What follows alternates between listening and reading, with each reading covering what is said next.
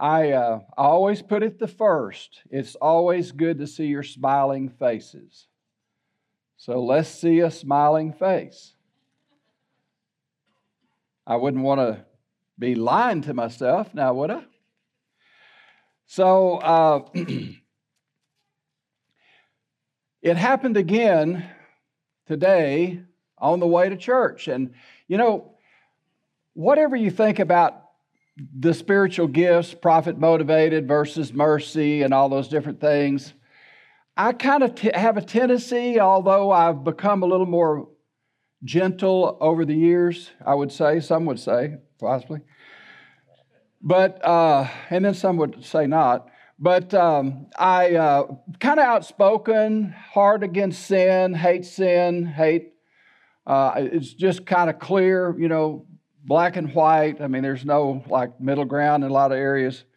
But it happened to me again today on the way to church. And I was just trying to have a great time and looking forward to getting here.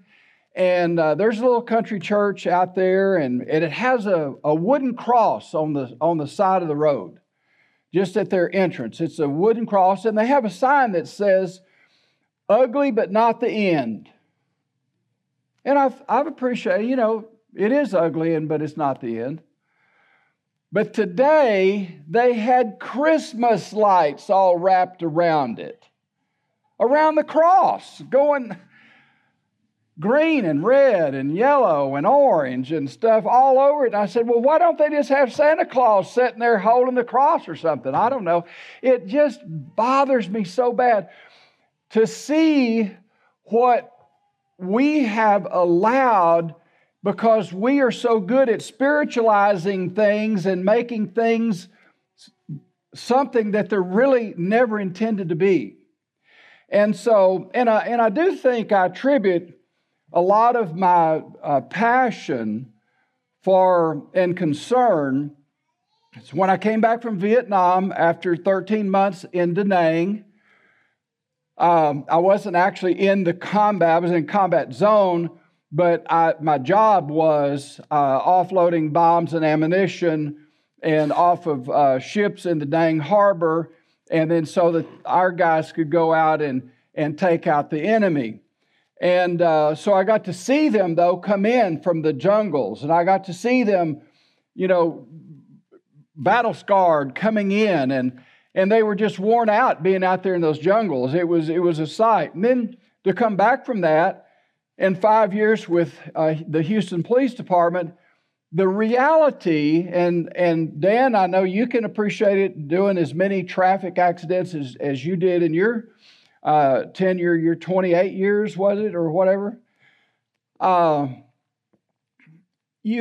reality, some people never see life and then death like that. You just don't see it. You hear about it, you read about it, but it's not really a reality to you on a daily basis. And so when you can envision, and these scenes, you can't even really erase so many of them out of your mind, but the reality that the person was alive and happy, supposedly happy and doing well, and the next minute, car wreck or some other tragic thing happened, and they're lying there lifeless, and their life is out of their body.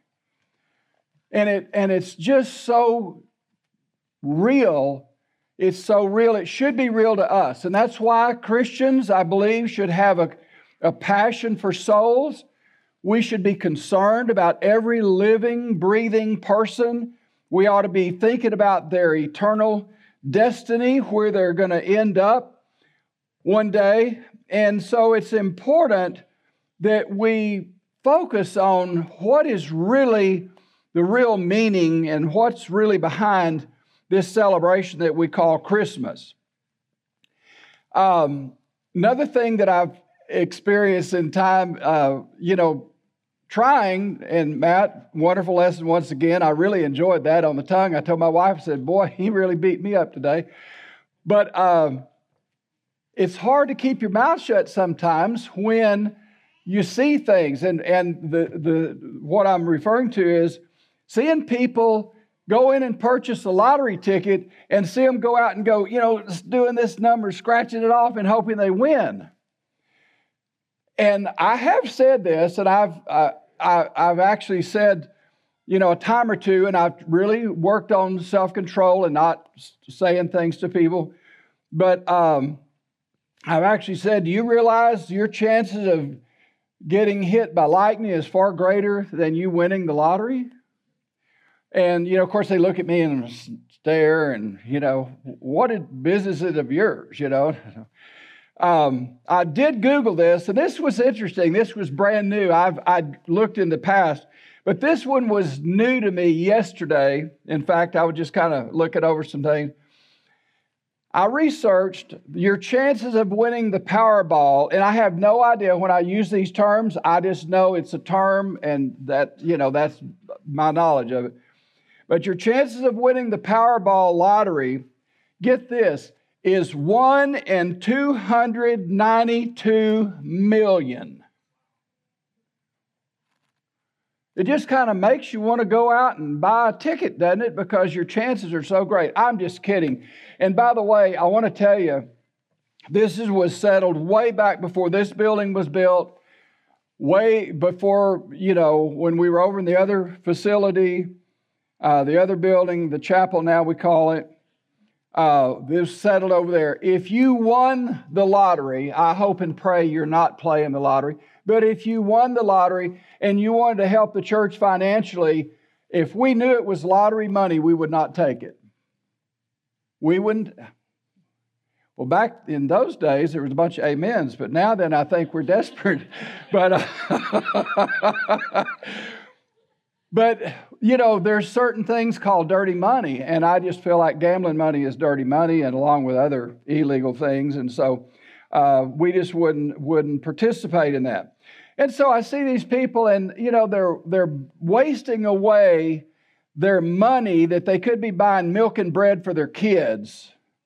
They could be buying food for their table, and they go buy a lottery ticket, and it's just so hard to imagine because we have a gift that's been given. It's the gift of God, the greatest gift, and we have that freely given to mankind, to all of us. And, in years past, I preached on the gift of God before, and I've actually gone to the trouble to wrap a package and wrap it up, and I've put cash in it before. And I would stand here at the invitation at the end, and I would offer this package to the congregation. And it's amazing. Now, once people started catching on, there was cash in there, we had a little more participation. But at first, it was amazing. There were a lot of people. I could stand there all day. I have a free gift here. I have a gift. I have a gift for you. And all you've got to do is get up out of your chair and come get it. And you know what? Year after year after year, early on, there were times that nobody, and finally somebody would finally get up and come take it, and they'd be surprised, $5 bill or $10 bill or in there, and wow, that was worth the trip. And then the next year, the word would get out, and so then they'd come take it quickly. But it's the greatest gift. That's what Christmas is all about. And as we grow and as we understand and we think about the Lord and what all has been given and provided for us, I just can't fathom, I don't comprehend people rejecting and saying no to God as He's given the greatest gift. For them to reject the Son of God and reject God's gift, how can anybody do that? I just do not understand it. So I want us to look at a few scriptures today concerning this gift of God. These are a lot of very familiar passages, but it's just important that we just look at what God has, and this is what the celebration is about. This is what the celebration is about. So if you will, turn in your Bibles to John 3:16. Who gave the gift? In other words, if you receive the gift, you receive it from God. And if you're rejecting the gift, if you can imagine, you're rejecting a gift that God has given. You're saying no to that gift. John 3:16. For God so loved the world that He gave His only begotten Son, that whosoever believeth in Him should not perish, but have everlasting life. Who gave the gift? God has given the gift. Let's pray. Father in heaven, we want to thank you for your word. We want to thank you for the truth that we see in your word. We just thank you that the Holy Spirit will do a great work in our hearts and reveal to us truth, that maybe things that we haven't even thought about before, things that we haven't considered before, things that our minds can't even comprehend. And I just pray, Father, that you would encourage our hearts and help us, Lord, to really come away today appreciating more than ever before, being thankful more than ever before, the very gift of God, the gift that you've given us, that you've given man, and provided this free gift for us. And I just thank you that you love us that much. You've demonstrated your love. You've proven your love. And you're just such a loving, wonderful Heavenly Father, and you care about us. You care about our lostness. You care about our sin. You care about our destiny. You care about where we're going to spend eternity. And so I pray, Father, that you would have your way and accomplish your will. And I pray, Father, that you would soften hearts today, that our hearts would be eager to receive. And for those that might be lost, even in this building today, without Jesus Christ as their Lord and Savior, today would be the day for them to know Him, to come to Him, to believe on Him, and trust Him as their personal Lord and Savior. We just love you so much, and thank you for loving us the way you do. In Jesus' precious name we pray. Amen. So who gave the gift? Who's given this wonderful gift to us? And the Scripture says, for God so loved the world that He gave. It's God who's given. It's God who's blessed us with this wonderful gift. And whosoever, and by the way, I just love this. Do you believe that that gift is possible to all men or some men? All men. Everyone has an opportunity. God doesn't exclude certain ones, saying, you're born with no choice in this. You're born and you don't have an opportunity to receive Christ. God knows who it is, but God offers that gift to everyone. The Scripture is very, very clear. For whosoever shall call upon the name of the Lord shall be saved. Who will have all, this is 1 Timothy 2:4, and that one, the one before that was Romans 10:13. But 1 Timothy 2:4, who will have all men to be saved and come to the knowledge of the truth. I believe this gift is offered to everyone. Every person, every living, breathing person has an opportunity. God knows who they are. He understands who will and who won't. But I believe the offer is open to all. And if you believe on the Lord Jesus Christ, you shall not perish.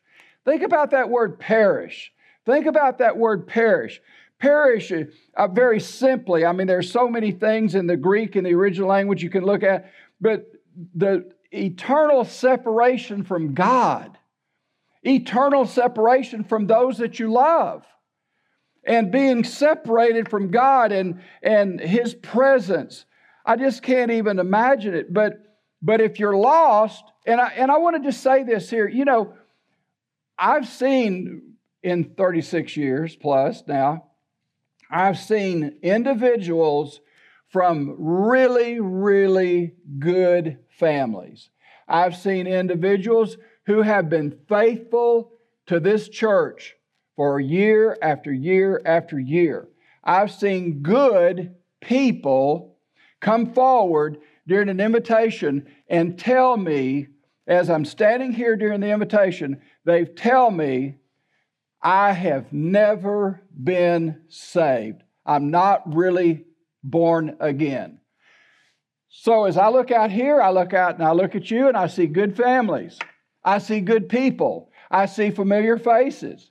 But I can tell you this, I don't know who out here, and you may be one of the most faithful attendees in the whole place. You may be more faithful than anybody. But I don't know your heart. Only God really knows your heart. And only God really knows if you've been born again, if you genuinely been saved. Only God knows that. And you have a responsibility today because the offer is being given. We're being reminded of this gift. We're being reminded of the greatest gift that's ever been given. And it's up to us. We can hear about it and hear about it and hear about it, but until we receive it personally, listen, young people, your parents can't do it for you. They can't do it for you. They want you to be saved. They pray for you to be saved. They cry out to God in the night for you to be saved, but they can't get saved for you or force you to be saved. It is a decision you have to make. And I'm telling you, it wouldn't surprise me. I mean, I've seen so many. I was at a church preaching at another church one time, and this person said, the pastor's wife told us, well, this man has been a faithful member of this church for years and years and years, and he walked the aisle, and he was gloriously saved. He was gloriously saved. He came to Christ. So it's not going to surprise me if someone in this group today were to say, you know what, I'm here, but I'm not really saved. I'm not really born again. And God knows that. And God knows that I needed to hear a strong message about salvation. I needed to hear that if I reject Jesus Christ, I'm perishing. I'm going to be separated forever, eternally separated. I'm going to burn in hell forever. Oh God, I want to be saved. And so today, somebody in this group could get saved. And listen, anybody doubting that, please don't doubt right now, okay? Don't do that. Don't doubt. Trust God that He is sovereign and He knows who needs to hear a message about salvation. Somebody needs to know that if you died this moment without Jesus Christ, you're going to perish. But if you'll believe on the Lord Jesus, you shall not perish, but you will have everlasting life. Eternal life because of the gift. Eternal life because God loves you so much. Eternal life because Jesus, God's Son, died in your place and my place. He took our place. He paid our sin debt. He paid the penalty. He's paid it all. But it's a gift. It's a gift. God so loved what? The world. That He gave His only begotten Son, that whosoever believeth in Him should not perish, but have everlasting life. Second thought that I wanted us to think about today would be the fact that, there are folks that are good people. I mean, I've met some really, really religious people, very good people, moral people, honest people, but they believe that they have to do something, in other words, work for this gift. They have to work for salvation. They have to earn salvation because they don't understand that God has given. He's given this, but He's given us a free gift. It's a free gift. It's a gift that you and I cannot earn. We can't be good enough. We can't be baptized enough times, and we can't join enough churches enough times. We can't do enough good deeds. You can't volunteer as a volunteer at the hospital enough to earn your way to heaven. There's no way. It is all about faith in God's free gift. eternal life. So there are scriptures that refer to this gift. John 4:10, Jesus answered and said unto her, if thou knewest I just love it. If thou knewest the gift of God and who it is that saith to thee, give me to drink, thou wouldst have asked him, and he would have given thee living water. The gift of God. The gift of God. It is a free gift of God. For the wages, this is Romans 6:23. For the wages of sin is death.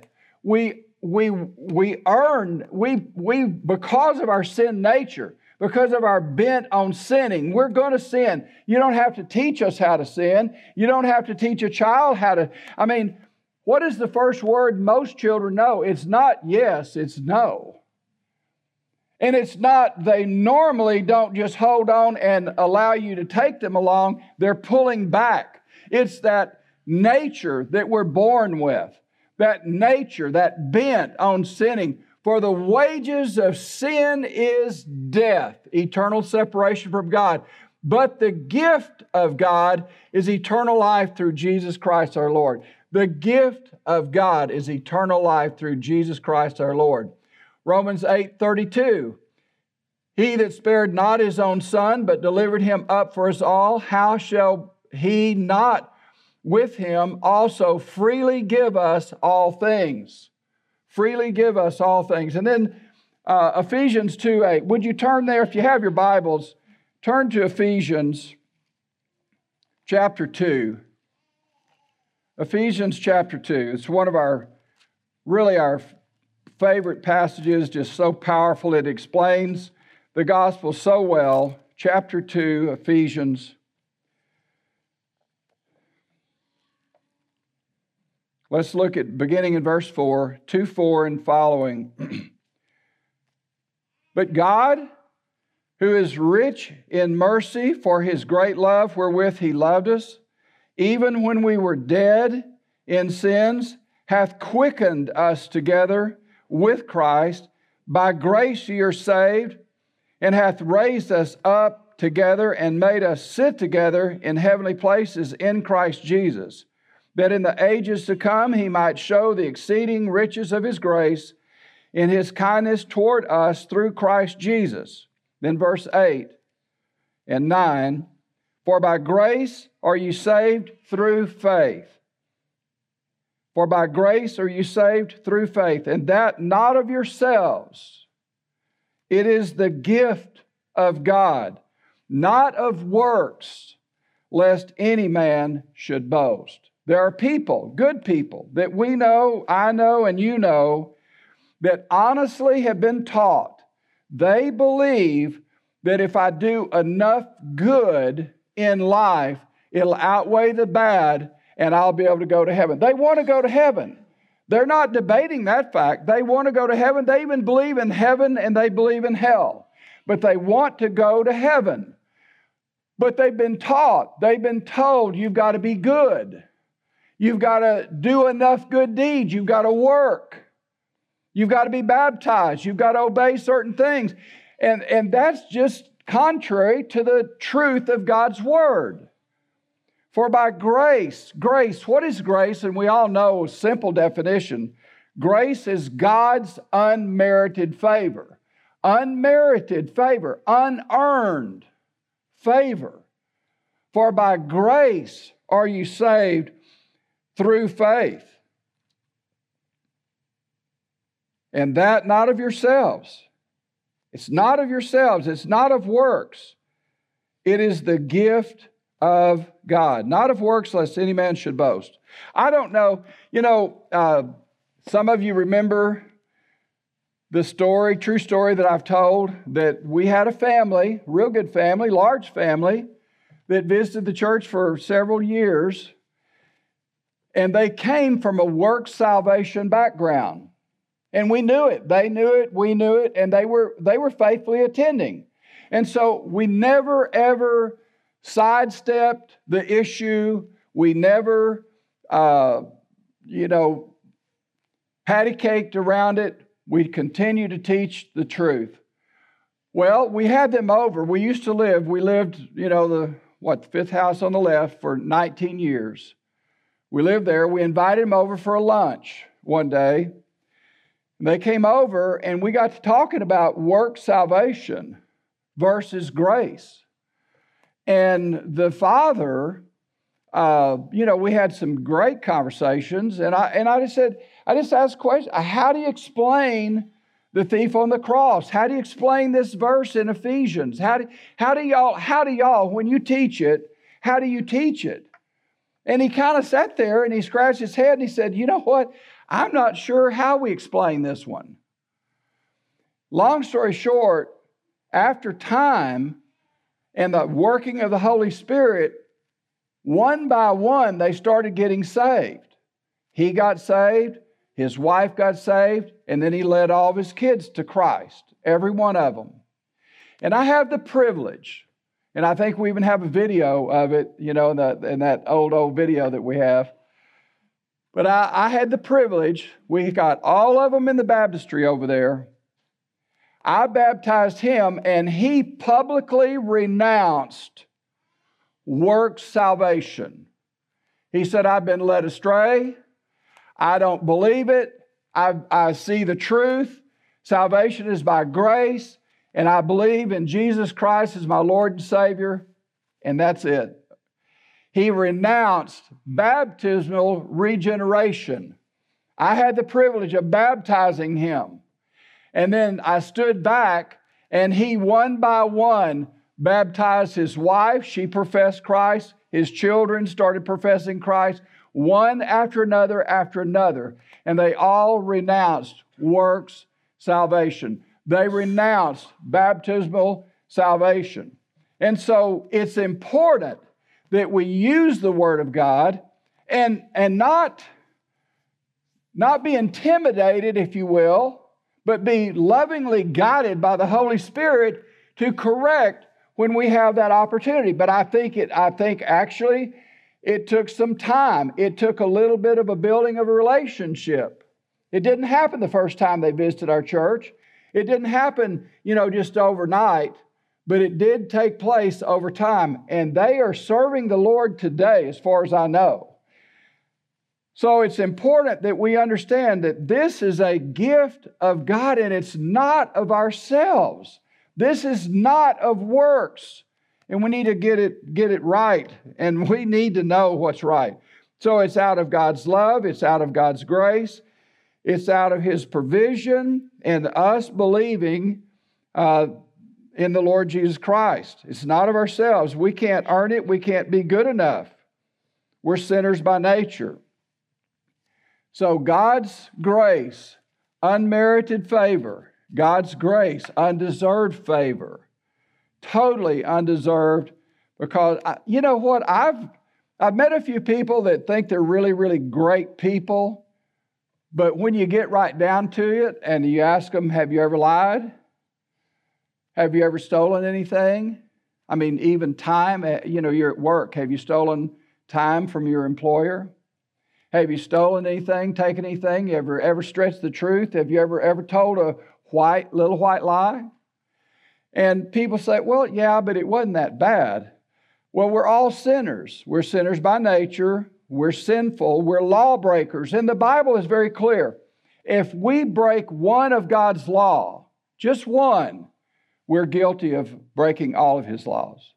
So just one is all it takes. And I don't know really, I think if we're all honest and transparent with each other, we'd all say, oh yeah, my problem is it's not just one a day or one a week, it's multiple times a week. And so, but we're sinners, saved by grace, and so we turn to God and we turn to His only begotten Son, and we believe in Him because it is His gift to us.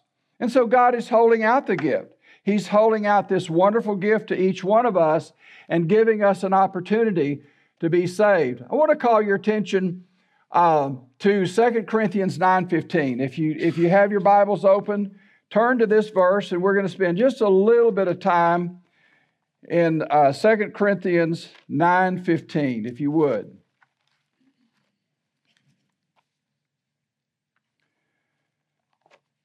You know, I don't know how everyone gets their sermons, their messages, when they're preparing, but a lot of times it's a thought that comes, a scripture, but a thought from scripture. And this was the first thought this week that came to me, was on this verse, was the 15th verse, chapter 9, 2 Corinthians. Thanks be unto God for his unspeakable gift. Thanks be unto God for his unspeakable gift. I've thought about that. I've researched. I've read what different ones have said about it. This is an incredible little verse right here. And I hope you've paid attention to it. I hope you've noticed it in your Bible. It's highlighted in my Bible. Thanks be unto God for his unspeakable gift. We're talking about the gift of God. We're talking about a gift that God has given to each one of us, made available to each one of us, and it's up to us to receive it. But this gift, the Scripture says, is an unspeakable gift. So there's a lot of ways to try to describe this word. And if I read correctly, I'm pretty sure I read this. This Greek word here is the only time it's used in the New Testament. Just this one time. Unspeakable gift, referring to the gift that we've been given by God. It's too big. So I'm going to show you how inadequate our language is, okay? It's too big to describe this gift. It's too deep to totally comprehend it. Because, we try to tell about this gift. We try to tell people about this wonderful gift that's been given, but the Scripture says it's unspeakable. It means it's too big. It's too deep to totally comprehend it. Our vocabulary, and listen, we know there are a lot of people with great vocabularies. They just got a grasp of the English language, and they can paint word pictures like you just cannot imagine, and they can get it. And the very best of the best, it will be inadequate to describe the gift because it's unspeakable. Our human minds are not capable, and communicating through our tongue and our words, it's not possible, I believe that Scripture's saying, for us to be able to even communicate it because it's the unspeakable gift. I can't fully explain it. It is, we've tried, haven't we? It's unmerited favor. It's the grace of God. It's God willing to sacrifice His Son on the cross. It's Jesus dying and shedding His blood and paying for our sins. How do you even describe that? We owed God and Jesus paid it all. We owed God. We're indebted to God for our sin, and He's a just God. He requires justice, and yet Jesus has died in our place. How do you explain that? It's beyond explanation. It's without description. We're not able to describe it. There's no language that's adequate to describe this grand and glorious gift. You can try all you want to. It's the glory of God. It's the wonder of God. It's the richness of God. It's the splendor of His gift. And it's been given to all men. Words fail. Communication fails. It's inadequate. And it's not gifts plural, like the gift of life, the gift of health, but it's a single gift. It's a single gift. The Apostle Paul was writing about the one and only unspeakable gift. It's the unspeakable gift. So I looked up different ones, W. Vine, John MacArthur, and Matthew Henry. So let me just very quickly tell you what they said. W. Vine said it denotes inexpressible. You can't express it. I mean, it's unspeakable. You can't express it. There's no way to describe it. John MacArthur, I mean, I found it fascinating to see what these different ones. He said, God buried his son and reaped a vast harvest of all those who have placed their faith in him. And that's true, but that doesn't completely describe the gift. It doesn't completely tell the story because it's bigger than what we can describe with words. I think it's bigger and more massive than we can comprehend with our brains on this side of heaven. I think once we cross over and we go to heaven, we're going to be able to get a glimpse and we'll have all of eternity to begin to understand. Matthew Henry said, and I thought this was great, it's a little bit longer, said, some think by this unspeakable gift, he means the gift of grace bestowed on the churches in making them able and willing to supply the necessities of the saints, which would be attended with unspeakable benefit, both to the givers and receivers. It should seem rather that he means Jesus Christ, who is indeed the unspeakable gift of God. Unto this world a gift we have all reason to be very thankful for. We have every reason to be thankful for. So Christmas 2022, I can't even believe it's here. I can't believe it's happening so fast. But God has encouraged us today to think about this gift of God and how important it should be. I do have a concern, and I've never stood back and not said my concern. I do have a concern that when we try to intertwine the world's view and the world's approach to Christmas, when we mingle it together and spiritualize different things, I personally believe it's very confusing to children as they're growing up. And you've heard me tell this story. I mean, I loved our parents, Carolyn, we loved our parents, but they hired the man from the hardware store that played Santa Claus. They hired him to come to our home on Christmas Day. Now, I was like 12 or 13, 12, something like that. And I walked into the living room, and exiting our living room was a man in a red suit. And he waved at me, and I'm thinking, that was him. Now, I wasn't saved, okay? I wasn't saved.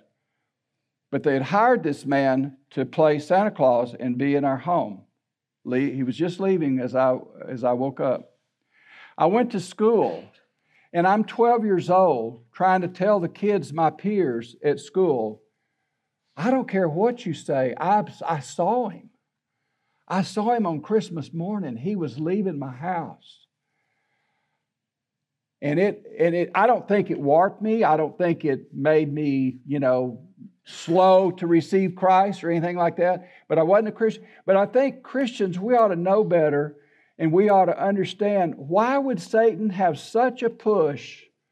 The two big events, Christmas, the birth, and Easter, the resurrection. Why would Satan have such a push during those times? We need to see from spiritual eyes what's happening behind the scenes. And listen, Satan hates Jesus.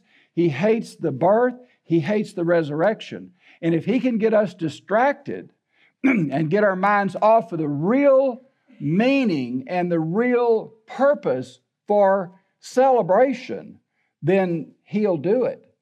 And sad to say, many of us have fallen for it, hook, line, and sinker. So it's just my appeal. Somehow, if you can somehow separate it out, let it be the gift of God that He's given, Jesus Christ. It's an unspeakable gift. We can't even begin to describe it. But if you want to have family traditions and family celebrations, do that. But as strong believers, we shouldn't be trying to mix and mingle the two together. Because I just believe we'll find out in heaven. You mark it down, little thing, you take notes. Mark it down. One day in heaven, you're going to say, that preacher was right. It's not about a tree. It's not about a man in a red suit. It's about my son coming to earth and dying for us sinners. And it's a celebration about him.